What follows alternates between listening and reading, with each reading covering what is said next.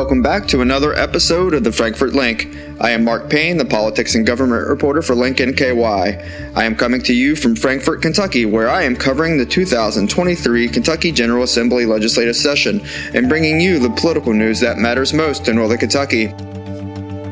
The Frankfort LINK is sponsored by Roebling Solutions.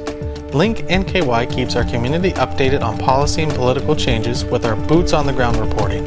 However, it can be overwhelming determining how your organization should respond in an ever-changing political climate.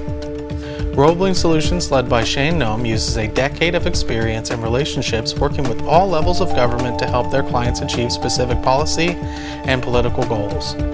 Whether it's State House or Courthouse, Roebling Solutions will help you bridge business and policy. The Kentucky Legislature passed a bill last week that will place a sweeping ban on gender-affirming care for kids in Kentucky after the legislature snuck in language to another bill and then quickly passed it in an unannounced meeting before moving it through both chambers of the legislature. The legislation, which has switched to multiple bill numbers and took a dizzying number of different forms in its final 24 hours, ended up jammed into Senate Bill 150, a bill that originally gave teachers the option to call a student by their chosen pronoun. The move to pass Senate Bill 150 started in the House when a surprise House Education meeting was called during lunch. The meeting contained Senate Bill 150 as the sole agenda item, but with newly added language similar to a law in South Dakota that bans puberty blockers, gender-affirming surgery, and cross-sex hormones. The bill was then rushed to the House floor where a vote quickly took place, but not before Democrats spent nearly 2 hours trying to stall the bill. House Minority Whip Rachel Roberts, a Democrat from Newport, used a procedural tactic to get the bill off the floor by citing the Constitution that a bill can't contain more than one piece of subject matter. House Speaker David Osborne struck down similar amendments to fellow Republicans on similar grounds the night before regarding additional amendments to a book bill. After meeting with the House counsel and floor leadership, Osborne said he wouldn't carry the motion to split the bill. Roberts also spoke out about the bill on the floor. We spent a lot of last night talking about books, when most of the parents I know would be thrilled if their kids would put down a device and open a book. We haven't spent any time this session talking about the affordable housing crisis in our state, which means that kids don't have a key to a door to a home that they feel safe in. We haven't spent any time working on housing for flood victims in eastern Kentucky, some of whom are still living in FEMA trailers. We haven't addressed the teacher shortage in this state in a real tangible way so that we can get kids a solid education. We haven't addressed the shortage of mental health care providers in the state or physicians. We're just making it even harder for them to serve the children of this state. Small children are afraid of the boogeyman until they grow up and they have enough life experience to realize that the boogeyman doesn't exist. That is a lesson this body needs to learn. I, for one, am sick of wasting our time on political point boogeymen for your re-election campaigns while we harm real Kentuckians. I'll say it again. If you are queer, if you are trans, if you just feel slighted by this body, I hope you hear my voice. There are those of us here who are fighting for what is right in this state. We are fighting for those without a voice. We worked hard to get elected so we could stand on this floor, to be the people in this moment of darkness who plant seeds of light for a more equitable, fair, just, and loving future. You are needed, you are necessary, and you are loved unconditionally by at least me, and I know many others. I am sorry of the shameful acts of this body on this day. In the Senate, the bill passed quickly despite some senators speaking out against the bill.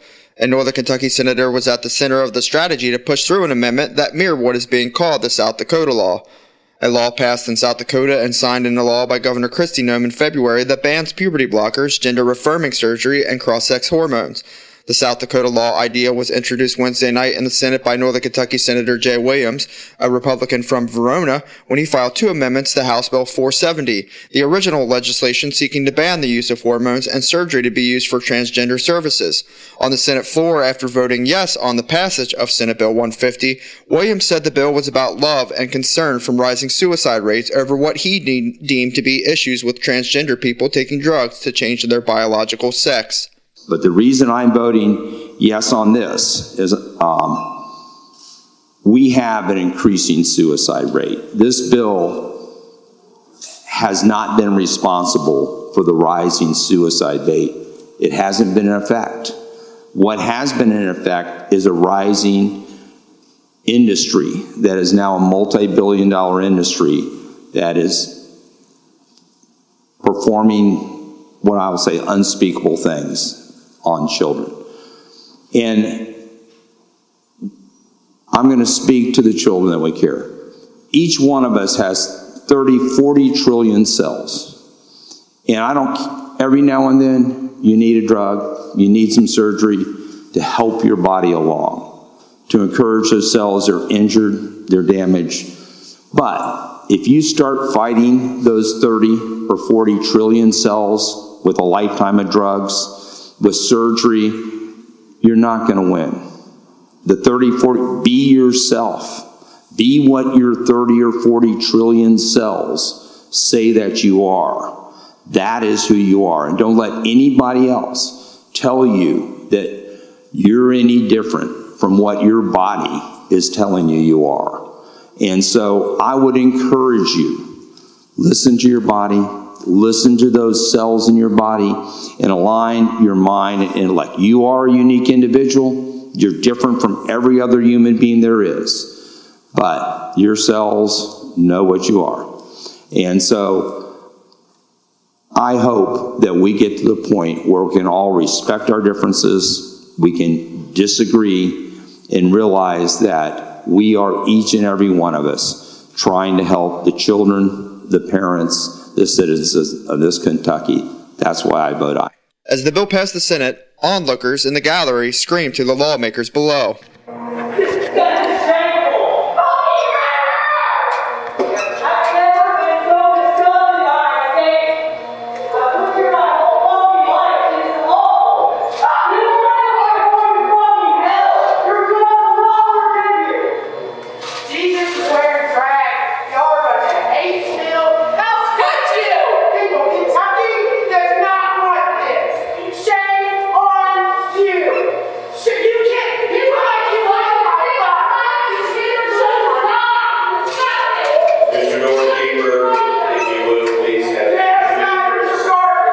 The bill passed both chambers and now sits on the governor's desk. If he vetoes, the legislature can override his veto when they return from the veto period on March 29th. That's it for this week on the Frankfort Link. I am Mark Payne, the politics and government reporter for Link NKY. As always, you can read my reporting and the reporting of my colleagues on linknky.com. Now that you're up to date on this week's happenings in Frankfort, head over to roblingsolutions.com and schedule time to evaluate your organization's lobbying and governmental needs. They're here to help you bridge business and policy as well as bridge Northern Kentucky with Frankfort.